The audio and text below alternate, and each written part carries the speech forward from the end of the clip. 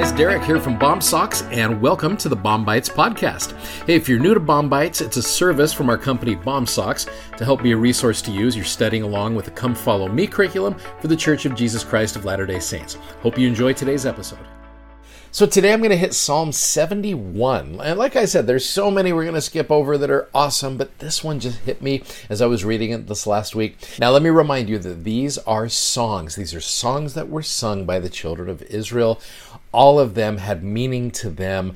We don't have the music to those, but I'm sure there are people out there much more talented than I am that have put more music to these things, and you can find them out there. But Psalm 71, in light of kind of what we talked about yesterday, how David spends a lot of these psalms acknowledging the goodness of God because he recognizes what he did was wrong, and he's trying his best to just repent and to change. And this is one of those chapters where I think it shows you what you and I should do as we are striving to repent and to change.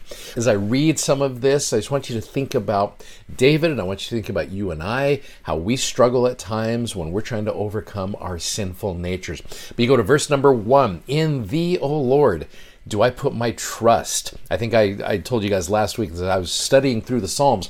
I found the word trust well over 40 times all through here. "Let me never be put to confusion." That's a great statement.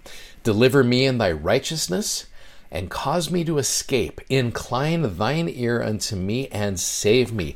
Be thou my strong habitation, whereunto I may continually resort." It's like, hey, if there's a place that I can live, I want to keep going here. "Thou hast given commandment to save me, for thou art my rock and my fortress." There's another little parallel there. If you want to study out the word rock, you're going to see it all through the Psalms referring to Jesus Christ as well.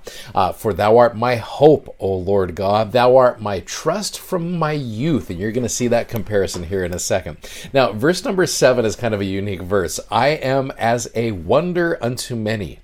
Now, the word wonder, I thought it was interesting. I started studying this out a little bit. I did find in other versions of the Bible, which again, I've mentioned this before, please use other versions of the Bible to help you understand what you're reading in the King James Version. The King James is great, but there are other versions out there that can also add to your understanding. So in some versions of the Bible where I saw the word wonder, the word that is actually used is portent.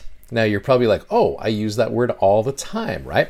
Well, I looked this up, and the word portent is an omen of something momentous which can be good, but is more often negative. You can use portent to mean a magical foretelling or symbol, but you can also use it to talk about something real, the way you could describe big, dark storm clouds as a portent of a thunderstorm.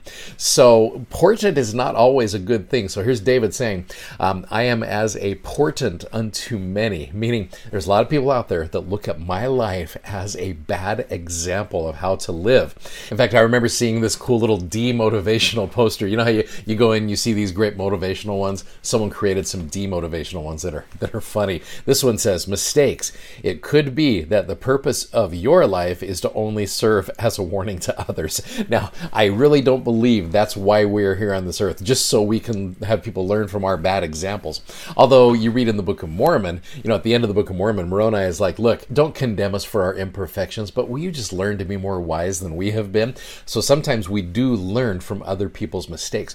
But I also think that as David acknowledges the fact that, yeah, he made some bad mistakes, and people use his life as a life of how to not do things, I think he still recognizes the importance of the Lord in his life. Because you go back to that verse where it says, "I am as a wonder or a portent unto many, but thou art my strong refuge. Therefore, let my mouth be filled with thy praise and thy honor all the day." And you know how we talked about, "I've trusted you from my youth." You go down to verse number 9. "Cast me not off in the time of old age. Forsake me not when my strength faileth. O God, be not far from me. O my God, make haste for my help." Let them be confounded and consumed that are adversaries to my soul.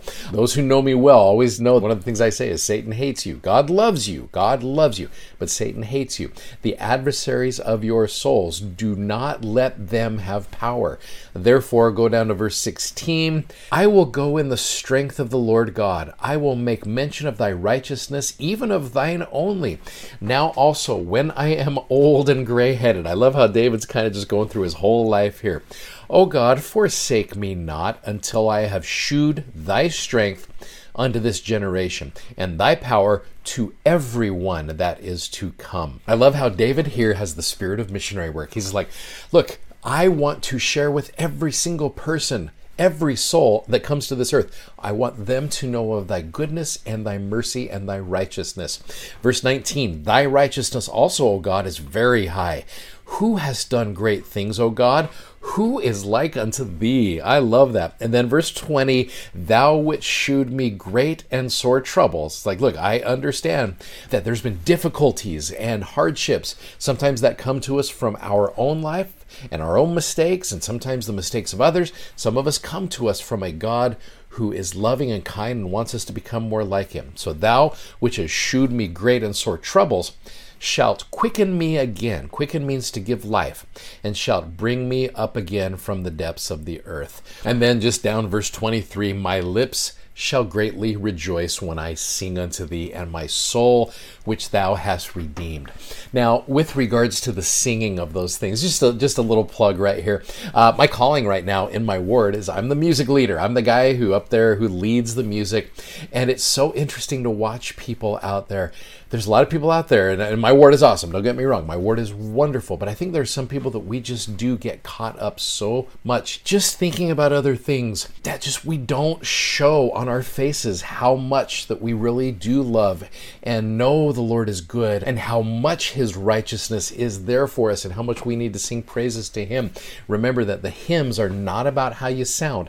These are hymns of worship. And so as you're singing these hymns, just like David did here, I can just picture him singing this with all of his heart and all of his soul as someone who is a repentant sinner, which if you're watching this, hopefully you are also a repentant sinner, that as you sing these hymns, that we utilize them and we use them for praise and for joy and for righteousness as we sing. Don't just sit there and let the words go one ear and out the other. Don't get caught up in just the familiarity of them. Utilize these hymns to be able to show love and worship to God for his goodness.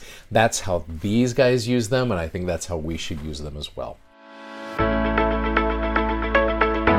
If you'd like to check out our video that goes with today's podcast, you can find us on YouTube, Instagram, and Facebook by simply searching BOM Socks. That's BOMSOCKS. And be sure to check out our amazingly comfortable gospel-themed socks at BOMSocks.com. Thanks for listening, and hope you'll join us again for more episodes of BOM Bites. Godspeed, and have a great day.